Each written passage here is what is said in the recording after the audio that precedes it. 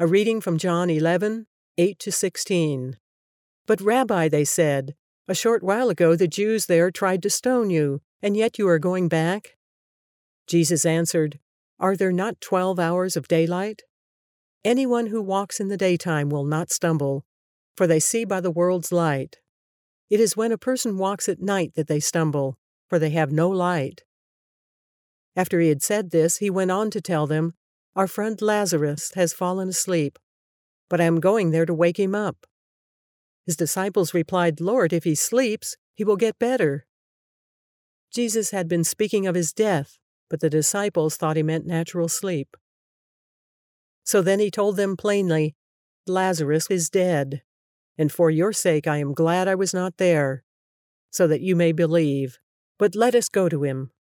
Then Thomas, also known as Didymus, said to the rest of the disciples, Let us also go, that we may die with him. There are a lot of things going on here, but one of the things in listening to the reading, I kind of focused on a battle of languages. Jesus is talking to a certain extent metaphorically and figuratively, and not entirely. I mean, there is a kind of antecedent in the world, in the place of Lazarus. But then Thomas pipes up. And he says, Lazarus is dead, and for your sake, I am glad that I was not there, so that you may believe. Let us go to him. Or that's Jesus saying that. Then Thomas said to the rest of the disciples, let us also go, so that we may die with him. So Thomas, and he proves it later on too, is a literalist.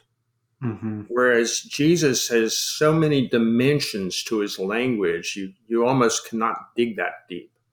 Mm-hmm. He's speaking about many things here that are not just about Lazarus being dead, but he talks about the light and being able to walk in the light. And the light, represents something else, but in the darkness, you're going to stumble. And that represents something else. So Jesus's language is both beautiful, truthful, and rich in its many dimensions, whereas Thomas is more like many of us, who is kind of a literalist. What are you talking about?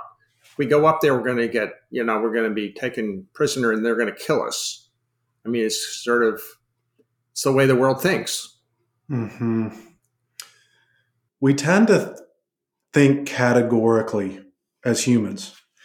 And I think in our culture today, especially in the US, the us versus them, the black versus white, the categorical tribal thinking, it's kind of being put on display. And Jesus, he challenges some of this categorical thinking with his disciples. For example, even when he tells parables, like in Matthew, he'll share a parable, and then the disciples will be like, well, what does that mean? And he'll explain it to them, and he'll say something like, to you has been given the secrets of the kingdom. And essentially what he's saying is, you guys know me, right? And because you know me, you know the truth. And what I think is important to remember about Christianity, in talking about theology and ideas, I think part of the failure of the modern evangelical movement is we tend to focus way too much on ideas and concepts, and there's a problem there. And that's that you can't love ideas and concepts, but you can love a person. And this is why Jesus will say in John, I'm the way, the truth, and the life. He doesn't say these ideas or these frameworks or this type of thinking is the way, the truth, and the life.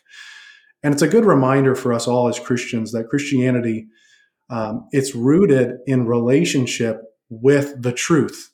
And the truth is personified in a person, not necessarily in a certain black and white framework, although there are non-negotiable things. But I would say there are many things that are also negotiable as well. I think that's good, guys. It's a great discussion. And so I think the takeaway is let's follow Jesus, this one that we're in relationship with. even into these difficult places, Thomas seems to be really struggling with that. Well, guess we're going to go die now, But now, wait a minute. If we're following Jesus, we are following the truth, and he will lead us even through the pain towards what's on the other side of the pain, which we're going to get to tomorrow. A lot of people think of Christianity as an argument, and that goes to what both of you have been saying. But the way I kind of woke up to really what it is, it's a relationship. It's a relationship to Jesus Christ, the Son of God. It's the most important relationship any of us will ever have. Mm-hmm.